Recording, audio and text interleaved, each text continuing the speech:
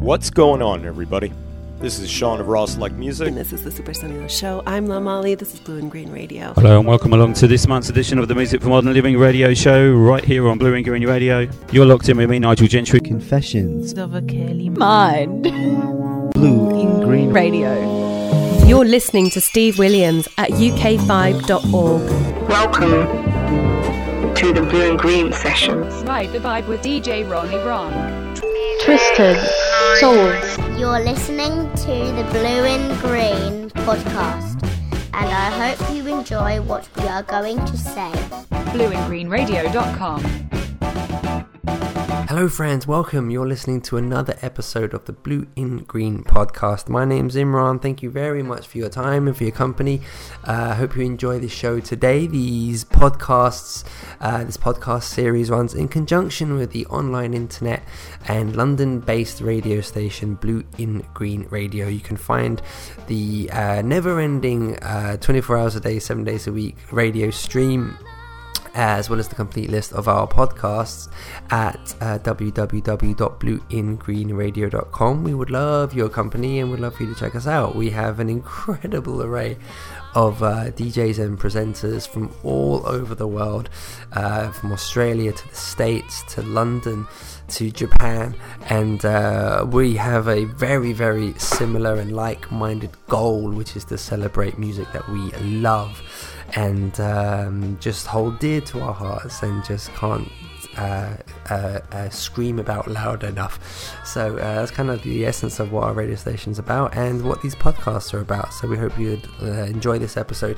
Today's episode is a really exciting one because I get the luxury of talking to Roxy Mercier and Ian Bennett of Roxy and the Underground Soul Sound. They're a funk and soul band based in Nova Scotia, Canada, and they have had great success with their debut record, which came out in 2014, and in 2019 they had the release of their second album, which is Stand Up. It's a wonderful album, and really excited for them and for you guys to hear it as well. So we actually had an exchange with Roxy about 2 years ago for our website, which has some lovely feedback, so hopefully people enjoy the extension of our relationship as well with Ian Bennett as a podcast episode as well. So we talk about the band, we talk about their formation, their inspirations, the new project and future projects. So as I say, I very much hope you enjoy the episode.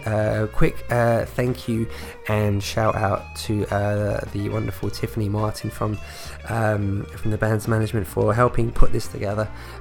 So she's awesome, so thank you very much to her as well. Regular listeners of the podcast will know we feature two songs ideally per episode. Our guest gets to pick our closing number, and I have the luxury of picking our opening number. But as we're talking to two guests, this is the first episode of the Blue and Green podcast that features 3 songs.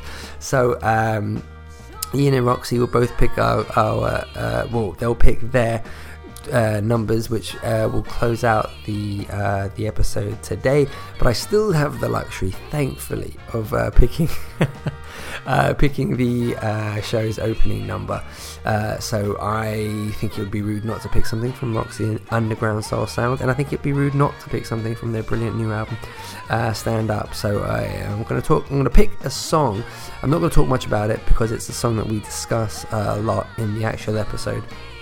And hearing them talk about their own song is way cooler than hearing me talk about their song. So the song is called Helpless. It's my pick for the show today. As I said, they discuss it, tell us all about it a little bit later on. So but this is a great song, and I think a great way to kick off this episode. So thanks very much for tuning in. I very much hope you enjoy our episode today. And we'll return for future Blue and Green podcasts. We release episodes on the first, second and third Mondays of every month. So we hope you'll enjoy this and future episodes. Thanks very much, friends. Hope you enjoy the show.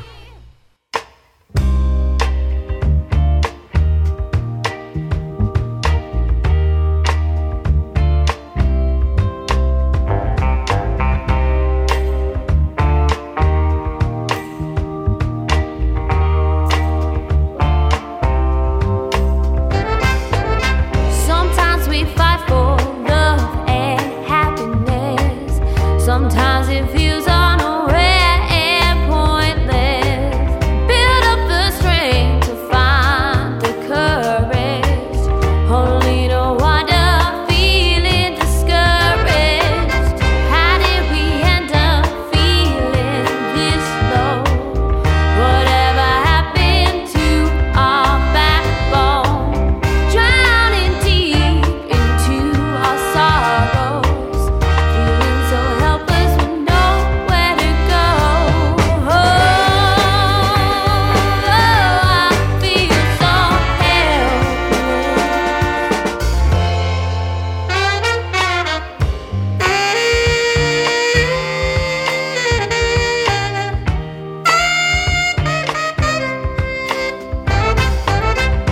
Where did we go wrong to feel this way?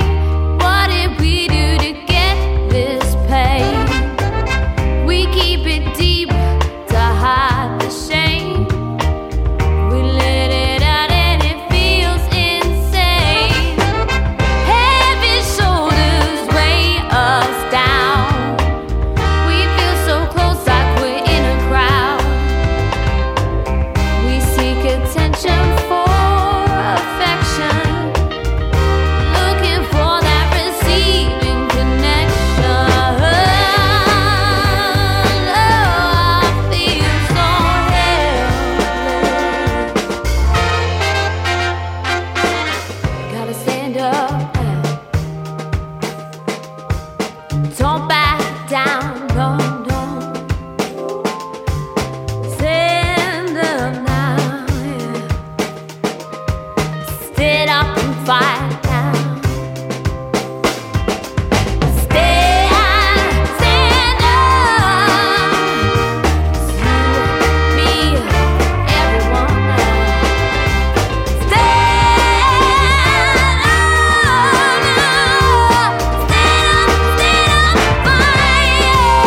yeah. Come on, stand up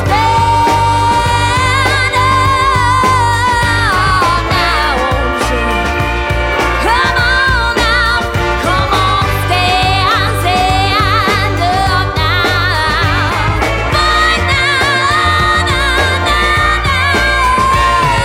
fight now, stand up, come on.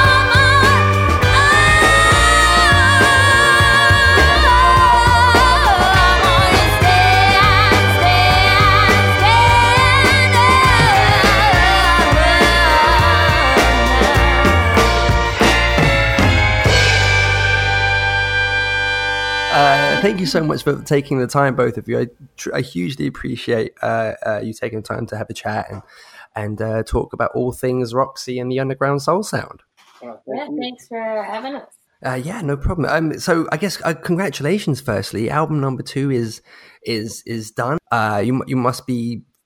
What is this process like for you at this point? Are you very excited? Are you very nervous? How are you kind of feeling about the album? Well, it came out last Thursday officially, but I mean, it's still going through the review process. So it's, you hope everyone gets back to you with something positive to say. Especially, hoping that what we were trying to say got through to everyone. Is it quite nerve-wracking? Is it quite nerve-wracking and kind of, or is there a lot of confidence where you kind of like, look, this is us at our best and we nailed it and you can like it or lump it? This one we felt stronger on this one, I think, putting it out because, second time around, you just feel more confident in your knowledge of what's going to come out or how it's going to translate, I should say. How different would you say this one is to your debut, which goes back to 2014, right? Don't you know album? Yeah. Pretty old. It's been a while. So they take a while to make, They're just very time consuming and you want to make sure you're doing it right. And I think the other thing too is where we had the first one to base it off of, we knew the direction we wanted to go in with this one, so we were a little bit more, what's the word? Taking our time was definitely the word to use, I guess. So what is the process when you're kind of, when say Don't You Know is complete and you've done your promotion and everything for it, when you kind of say, right, we need to sit down and look at number 2, you know, in this case, Stand Up. I mean, was there a clear idea of where you wanted to go with this one, or is it something that took a long time to kind of come to fruition, or, you know, did you just enjoy the time in between? Well, a lot of the songs were sort of written during the period of sort of promotion of Don't You Know, and sort of playing that and establishing a more solid lineup, because in the first couple of years of the group we had gone through like sort of a revolving door of members, but now we've had, at least for the most part, the same group for a while, so you're able to sort of craft a different product that way.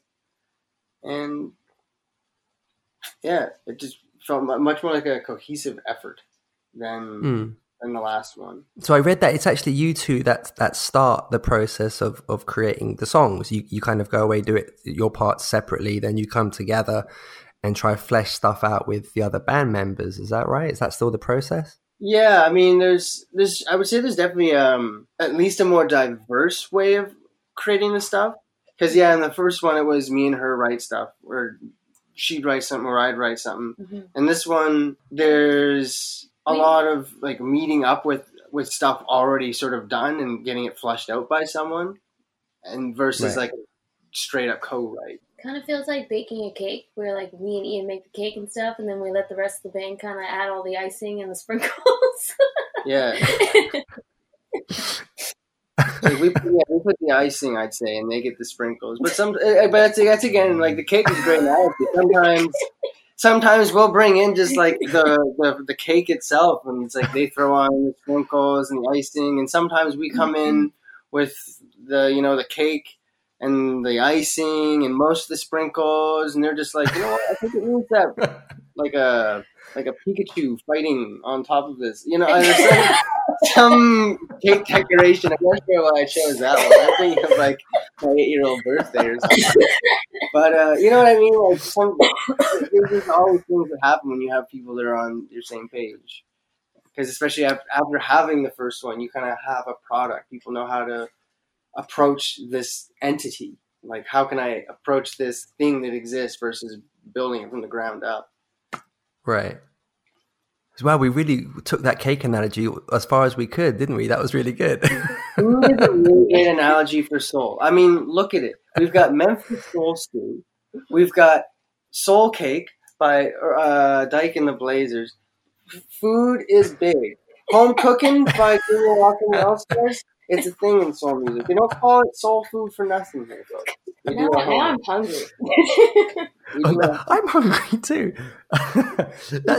What's like the kind of the, speaking about soul scene, what's the Canadian kind of soul scene like? I mean, I know a good few names, like Tanika Charles is someone, and Dawn Pemberton, but I mean, is it quite a thriving soul kind of scene over sort of where you're based, or just in Canada in general, or is it quite, I don't know, something that's a bit niche? I would say spread out. It's a big country. And I mean, like, Tanika Charles, like, she's Toronto. I mean, that's the next closest thing for us. I mean, I guess Montreal has some pretty cool stuff too. Mm-hmm. But there is sort of a niche to it, and there always sort of seems to be less space for it, I guess you could almost say. Like, there's always like a couple good funk and soul bands. I'm not sure if that's just the players who are drawn to it, or just stylistic choices. Like, around here, you know, there's a lot more indie rock and punk and what you might call singer-songwriter or folk, which is cool. You know, I'm not saying that's wrong or anything. That's cool. Like, we have a really thriving music scene out here, but there's definitely a certain thing that's like that naturally kind of comes out of here. And this soul music and blues music has always naturally come out of here, but it's always come out in a very like pure but small vein. Is there anything you want to say? I mean, yeah, Halifax is small, but it's big in the sense that half of the people here are musicians and know each other, and like everyone's kind of part of little scenes here and there. Like, you might be a guitar player that plays in a soul band, but you also might play in a country band, and you might also play in a rock band. So it's like very mixed. it's great for the scene because it really diversifies the musicians who are here. So everyone has to be pretty versed in a few things. You get some really great players who knows how to approach things from different things and create something unique, which is an amazing thing to be able to be a part of. Yeah, no, well, I was going to say, in terms of those sort of different like genres and things, you've both done work with people outside of, you know, the music associated with Roxy and the soul sound, like Jesse Brown and Thomas Stage, sir. Am I pronouncing that name correctly? So you've both done stuff which is really mega different to sort of the albums that you've yourselves have released. So yeah, I guess it is what it's like. There are these communities that you guys sort of dip in and out of. Yeah, I mean, I work freelance as a bass player and guitar player sometimes, so there's some stuff out there that you would not even take a guess that would be what I was doing. Yeah. Some pretty fuzzy rock out there. You might even find it in Christmas music or jazz music. I have done them all Christmases. I mean, you gotta make a living. Yeah. These albums don't pay for themselves. Yeah. Is it stuff you're well, that was going to be my question. Is it stuff that you find quite easy to dip into, or are you kind of like, oh my gosh, this is not where I don't know where I want to be? That's a wrong question, but no, it's great. For the most part, I'm in a pretty good space. I mean, I've been on this scene since I was like 18, 19, so it's been 10 years. So I've got at least enough of a name that I. You know, whatever comes along my way, they kind of know who I am. So people only ask me when it's like, oh, yeah, you'd be great on that or whatever. You know what I mean? But, yeah, you definitely have to put up with that fucking stuff you don't necessarily want to do. It's a lot of 3 a.m. mornings and waking up at 6 to go to work. Yeah. But it's, you know, it's worth it. And, like, every gig I do now, I thoroughly look forward to doing. It's a great feeling. Oh, brilliant.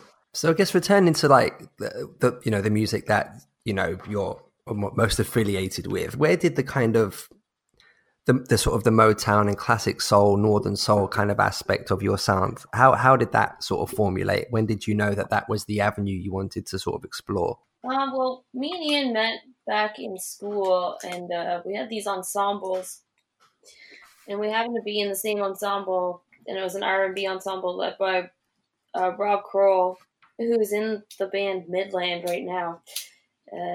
Country band out of Nashville. But he also used to be a part of this band called the Meltones, that are a cover band that play around Halifax every Thursday, which the guitar player, Brad Conrad, actually produced our album. He ended up, Rob, this is the guy that was the ensemble player, kind of like showed us all these like great artists, and like some of them I'd already heard before, and I didn't really kind of connect because of being younger and just like being around the kind of music through like my parents or just, you know, family events or just hearing it again being played. Or I've just always kind of loved that sound. So yeah, it was kind of nice. And then as soon as like school kind of ended, we still kind of wanted to continue that vibe because it was just, it's fun. It makes you feel good. There's something about that music that you don't feel sad when you're doing it because it's just such a happy kind of sound. Right. Even the sad songs, they're happy, like in that weird way that you want to sing them because you can relate to them a lot. One thing I really have to always, I think, the biggest thank you I can give to Rob at that point was he was really adamant about making sure that the group wasn't just a school ensemble. He really instilled in us this ability and confidence to be a working band. So that summer with that group, we had a weekly gig, which is in Halifax not easy to do. We got lucky; it wasn't well paid, but hey, it was fun. But that thing really, I think, sparked that thing for us because it was like, this is it. You're doing it. This is the work, and it's like this is really good work. I want to make this better. I want to do this better and more for more people. That's excellent. That's super cool. I was watching a YouTube video earlier today on I think it's Roxy's. I think it's your YouTube channel or the group's one of, I think it was dated like 6 years ago, of you doing, is it Starry Eyes? The gosh, Meg. I've gone blank as to the. Yeah. That's probably it was watching. What playing based on that? No, was it just one acoustic guitar, or was it like a band? No, there's a band who on a stage. There was, I think, another backing vocalist as well. Ellie Goulding. Sorry, I was trying to remember the name. Ellie Goulding.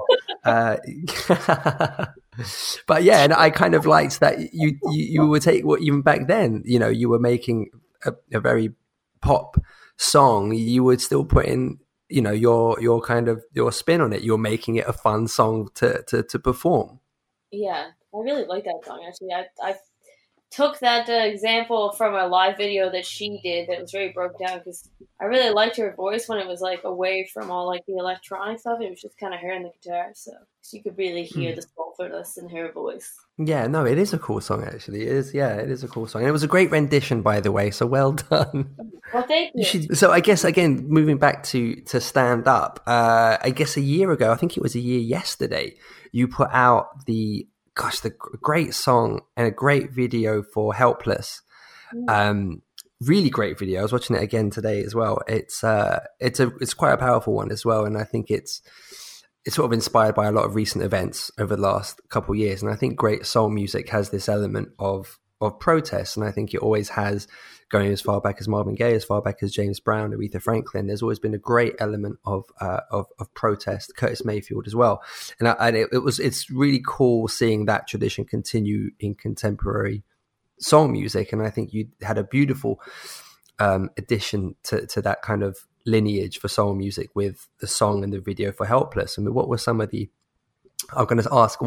events that inspired you to do it? But even though you've listed them all on the screen of the video, but what was kind of the catalyst for that? Well, I mean, it was like right in the heat of like every week it seemed to be something was going wrong or something was happening, like the school shootings, like, or just bar shootings, or just in the streets. It was just like nonstop violence constantly, and it's really kind of shitty to just sit back and see all these terrible events like just going on all the time. Like there was nothing positive happening, or if there was something that slightly positive came along, it was completely knocked down by the fact that there's another tragic event. So the anger from it all led to writing the song, and here it is today.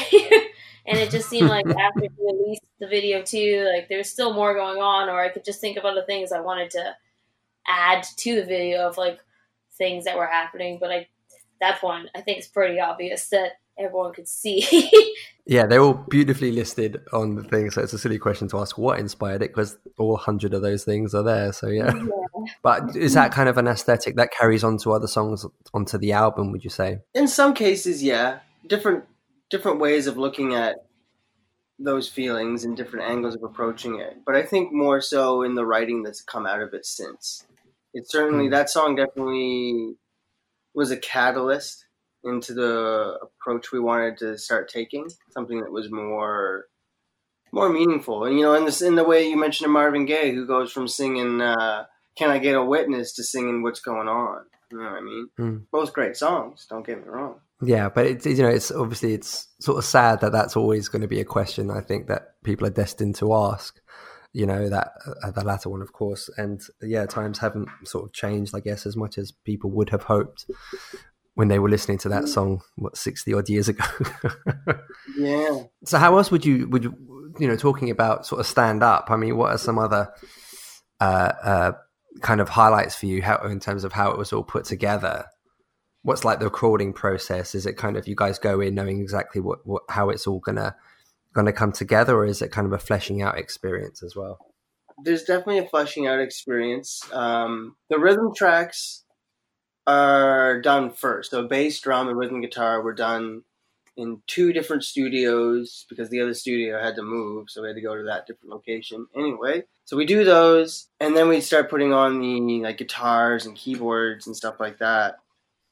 And that's where the fleshing out really starts to come into play, because a lot of times you're dealing with you're more under the microscope, in this situation. You can approach things differently. You can be like, well, I guess we really don't need two guitar players kind of playing chordal things there. You know, that's just too much. We can get rid of this stuff. It's a great process too, because when you come out of it, you know, your songs just come out so much more refined. Different processes, like the horns. Even if I didn't arrange them, I transcribed them so we could bring like a chart to the session, so that we could have something to work on and just start from there and build it. Yeah, I mean, it's definitely good to. I mean, it's obviously tedious because you're like listening to yourself repeatedly to a point that you kind of want to blow your head off a little bit, but you know, it helps because like when you're on stage, you're not really listening intently enough like to each part that's happening. I would say like where you can sit down in the studio and like you can really sit there and focus on each part to, like Ian said, refine it. Was Erin Costello as a part of this project as well? No, as with the debut. No, we. I'm not sure if we'll ever really have like a set producer. I think it's sort of. You know, more of a who do we think can bring out what we need to bring out in this batch of songs. Right. This time we went with Brad Conrad because, you know, he's, as Roxy mentioned, a member of the Mellowtones, which they've been a live funk and soul band in Halifax for 20 years. 20 years, that's right. 20 years they've been doing it. And I've done other stuff with like another great blues, soul, Americana artist, Matt Anderson. I've done some really amazing stuff with him in the States and Europe. But yeah, we just like that kind of experience where we've kind of done more of those shows, the live soul bands. We knew he'd be able to approach it from that standpoint and get what we wanted to get out of this batch, which very much evolved on the dance floor, if you will. You know what I mean? And I mean, don't get me wrong, like what Erin brought out of the last one is incredible. She's an absolutely like incredible musical. She's a monster. Yeah, it's just you can't do it. One of them, man. She's like, I'm doing it all through freaking hard work. That's the one thing. The only thing Erin's better at being a musician is a hard worker. She's insane. But, an incredible discography that she has available as well. The amount of things that she's worked on, so it's a huge win. Worked on. She's crazy. True Canadian legacy. Yeah. It is. It's awesome. Yeah, hopefully you guys will reconnect, or just as you say though, keep going in different. Just down the street. You probably will reconnect then. Yeah. Her and her partner Clive has been sort of like, he's been, for me at least, kind of a guru in like helping me dive deep into soul music and kind of always putting the names and the players in place for me and just sort of like, yeah, check this out. And I'm just sort of gone for a week, you know what I mean? So figuring out how can something sound so good. What's your most recent discovery, if you can remember offhand? From him? Yeah. Just out of interest. I'm trying to think what he let me after we opened for with the Super Soul review a few years ago, but he let me Betty LaVette's. Oh wow! It's like there's a record label down in Nashville called SSS, Shelby Singleton Singles, I think. Anyway, there was this really cool soul label. And anyway, Betty LaVette went down there in 1969. It had this kind of like country soul sound, but it was like a little bit more leaning on the funky soul side than the country side. But yeah, this is it's just some kicking soul music, and she sounds so good. It's like she's like 23 or something. It's just like, no way. Oh gosh. Holy. Yeah. I don't know. And it's just like the industry, man. Like. Had she been Wilson Pickett, these songs would have been everywhere. You know what I mean? They're just kicking so much ass. Like musical politics that just kept that woman out of it, man. She's a powerhouse. Roxy, who are some sort of standouts for you? Oh god, there's a list. I mean, like the staples for sure would definitely be Gladys Knight, Chaka Khan, and Etta James. Those are some heavyweights right there.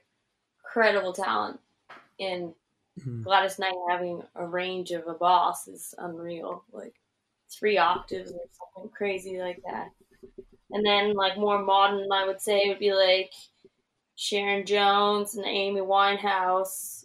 Like they all have their own unique style, which I really loved about them all. Like they always could stand out from everybody else. Like when you hear them on like the radio, you're like, that's Sharon Jones, that's Amy Winehouse. Yeah. Like, they don't sound like anybody else. Amazing names. So talking about live stuff, I mean, again, your YouTube channels have a nice selection, a really great selection of sort of your live performances, and I know that's something that you really embrace as part of the band. What's your kind of take on live gigs? Is something you thoroughly enjoy? I guess you feed off the crowd quite a lot, particularly the type of music that you do. Yeah, live shows are great because, especially when you have that response with the energy from the crowd while you're, going to town on stage, and then you can see that they're really going, so you're kind of feeding off them, and then the more you're giving, they're giving more back to you, so you just end up being a big ball of sweat by the end of it. But it's just fun to like see people dancing to like your original music and like really enjoying it. Or even seeing somebody that knows the lyrics to your song. That's the one that gets me. There was a guy at one of our shows in Fredericton in New Brunswick that I looked down and he knew all the words to my really slow song off the first record, Fought the Battle. And he was just singing along full blast, and I put the mic to him, and just to see if he really did know it. And he sung right through, and I was like, "Wow, that's amazing!" I got chills and everything. I was like, "Here you go, you can rest."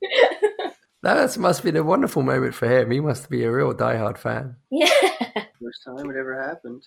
Yeah, that was the first time it ever happened. Except for our moms, but. Have you guys managed to tour outside of Canada much? No, that's a tough process out here. American bands are allowed to come into Canada without visas, but we have to go through a pretty extensive visa process. And they're expensive and they don't last too long. And they also aren't always guaranteed. So you could book your tour and just pray that your visas come through. Otherwise, you have to cancel it. But you also need to prove that you're going there for that. So you have to have the gigs. And then alternatively, you can fly across the second largest body of water on the planet and go to Europe. But it's it's as expensive to go there as it is to go to the other side of the country, too. Yeah. So it's we're in an awkward place. Yeah, it's a tough thing. Where would you like to go? Well, I mean, I would definitely love to go, everywhere. But I always thought it would be great to go to Europe the most, mainly because I have a background there, but also just knowing that the States is pretty hard to get into, and well, let's just say everybody knows what's going on down there. So yeah, we'll put that on hold. Yeah. They got some stuff to get sorted out. Yeah. They're making it very hard for us to get down there. They got some orange and a wig place. So what are some, I guess before I let you go, I've got you've become a very decorated band. From the Galaxy Rising Star Award, Nova Scotia's Urban Recording of the Year, New Artists Recording of the Year, Halifax Coast Gold Award. I mean, what are some career highlights for you? I mean, you've done so well, stemming from your live stuff, stemming from Don't You Know. What have been some just incredible highs from your career thus far? Well, I would say opening for Chaka Khan. That's probably the biggest highlight. Yeah, I mean... Where was that one? That was at the Halifax Jazz Festival 2 years ago now. No, it was last year. Right. Yeah, it was. Yeah, now it'll be 2 years coming up. But I'll skip right ahead. But, yeah, that was pretty cool because it was really funny because we could see the school that we met at across the water on the stage that we... A, first met, and B, okay, there's 3 points to this one. B, learned about Chaka Khan, and C, had our asses kicked learning her music, but it did so much for us. It was she's a big reason of why we are the players we are today, because we got our butts kicked by learning her music. Yeah. It was awesome learning. Amazing. Did you throw in any Chaka Khan covers in anticipation of her gracing the stage on hearing? No. That's a good way to like never get asked to do a gig. We're going to end up in the harbor and never come back. Yeah. Really? Is it that extreme a thing to do? Oh yeah. I would have no doubt that the Jazz Festival would never ask us to play. And then like anytime anyone's like suggesting you, like there would always be this like stain on your record, and that'd be a pretty big stain. Definitely not do that. It's almost like when people go on those talent shows and like the judge is like a singer or like an artist. Okay. And that person goes on and like sings their song. You're like, oh boy. Like, oh, I see. Wow, I never thought of it. I just thought it was something to make. Oh, that's a great point. No, I never thought of it like that. See, I would have done that and then never been asked to perform anywhere again. So yeah, it's a good thing you explained that. I mean, it's like playing people's covers, like covering people's music as like a, you know, like a gig kind of thing. That's not like a bar gig, I guess. Something that you on the bill. You know, throw a couple covers in there and like whatnot, but definitely not when you're opening for the person. I don't. Yeah, think no, you're right. That was a rookie thing to say. You're right. I think the highlight was probably from that gig. Was it when we got off stage? Chaka Khan wasn't there. She didn't get there. She got dropped off in a minivan like halfway through the band's intro, and was out in the minivan halfway through the band's outro. So, yeah, like she's got her own issue. Like she's got some pain. Like it's hard for her to be up on stage like that. So it was anyway. But the band, I think it was the guitar player, came over and just gave us like a nod and was like, "Nice, yeah, good job, guys. Like keep kicking ass." And it was just, it wasn't like super gutsy and it wasn't over the top, but it was like that meant something, you know. Like, he made the effort to say, "Yeah, good job. Like keep working at it." And it was like, "Yeah, right on. We're in the right direction." He's obviously doing something right. You know? It meant a lot. Absolutely. That's very cool. Yeah. Hopefully you'll get to shoot. You'll be backing her next time, right? No, that'd be crazy. You never. That's when I pinch myself a ton of times to make sure I'm awake. Pretty familiar with those early records. She did pretty much my favorite Rufus record. And she did so many cuts off of it. I was just like, no way, she's actually doing that one? Like, what? I was losing it because I'd been listening to that. It's great when they dig deep, isn't it? Yeah. Yeah, it's great when they dig deep. You'll have to remember that when you guys are 5 albums in, and you're going to have to always pluck those album tracks that weren't singles just to make the real diehards very happy. Right. We'll just have to go back to the second album, do it all the way through. Yes, exactly. Yeah. It's probably way too early to ask, but have you given any thought to where the third album could possibly go, or what you'd like to do for it? Pretty much all. For the recording process of doing this one, we've definitely written another album in that time. Yeah, oh wow! Okay. Pretty we've. I'll stop till you get enough. Yeah, it's at least probably 4 songs that are like solid, like been in the set for a while, new material, and then some like probably 2 or 3 more that are at least been on the table and worked on, and then another 3 that are like written and just need to be presented. So it's like a whole other record's there. So it might not be so long until we hear the next one. No, definitely not. Hopefully not as long as the last one.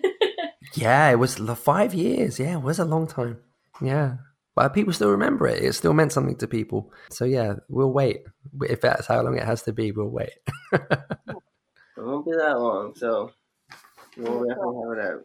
Excellent. Well, I've taken up too much of your time already. As we mentioned about closing songs, is this going to be our first episode where we have 2 closing songs, or have you both agreed on one? Well, let's do 2 because soul music's awesome. So okay. I'll just do funk and soul tracks. Roxy, what's yours? I got mine. Ooh. No, you go first. It's the one that Chaka Khan pulled out at the show that I was just like, my jaw dropped. I was just like, jaw dropped, like, no way! I was freaking out. It was Pack My Bags, Chaka Khan, Rufus. Wow, yes, brilliant. Perfect. So that's first. What's Roxy got for our closer? It could be a Roxy in the Underground Soul Sound tune as well. Oh, well, we may as well play the single if that's the case. There we go. He's all right. He's all right. I'm like, oh yeah, well, okay, oh yeah, our record, yeah, whatever. But this shot a contract. So, tell us something about He's All Right, about how it came together or something to set the single up.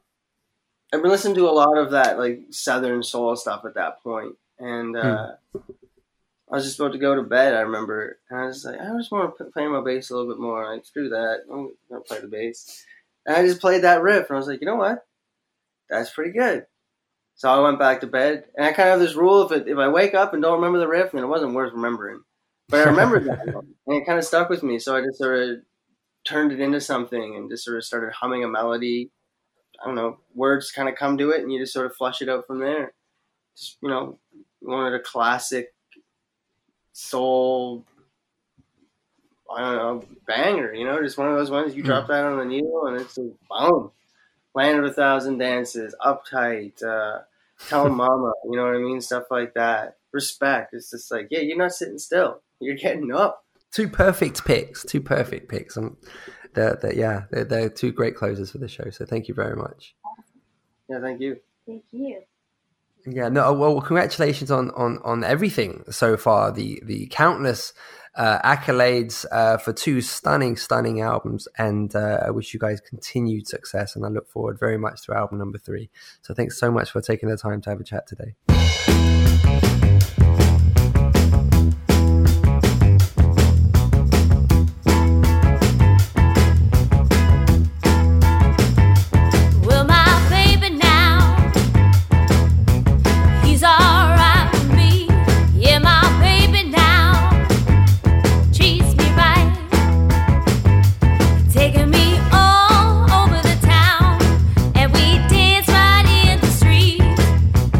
He is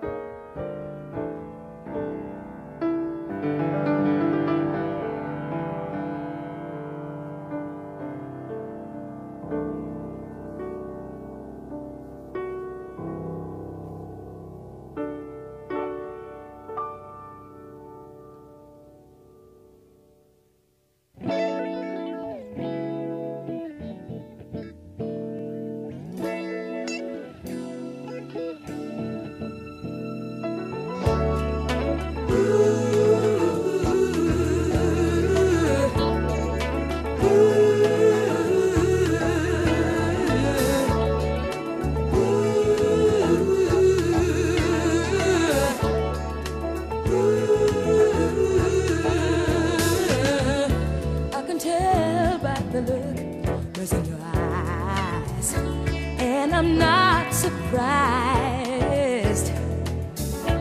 You got to move on like the sun got to rise.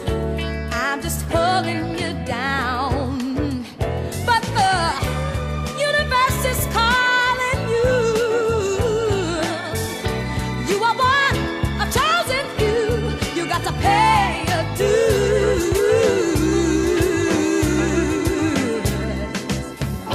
Me and the baby gonna miss you. I see your smile in her face. I only wish we were with you now. It's a lonely, lonely place, but the universe is calling you.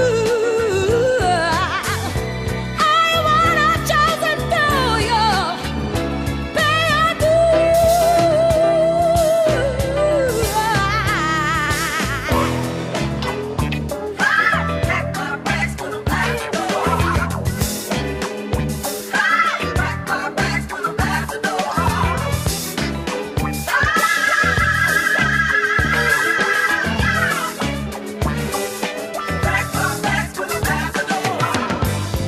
I know you make it. You deserve it. You know you do. The blues are shaking. I focus on you. Oh, don't let them change you. No, come like thieves in the night.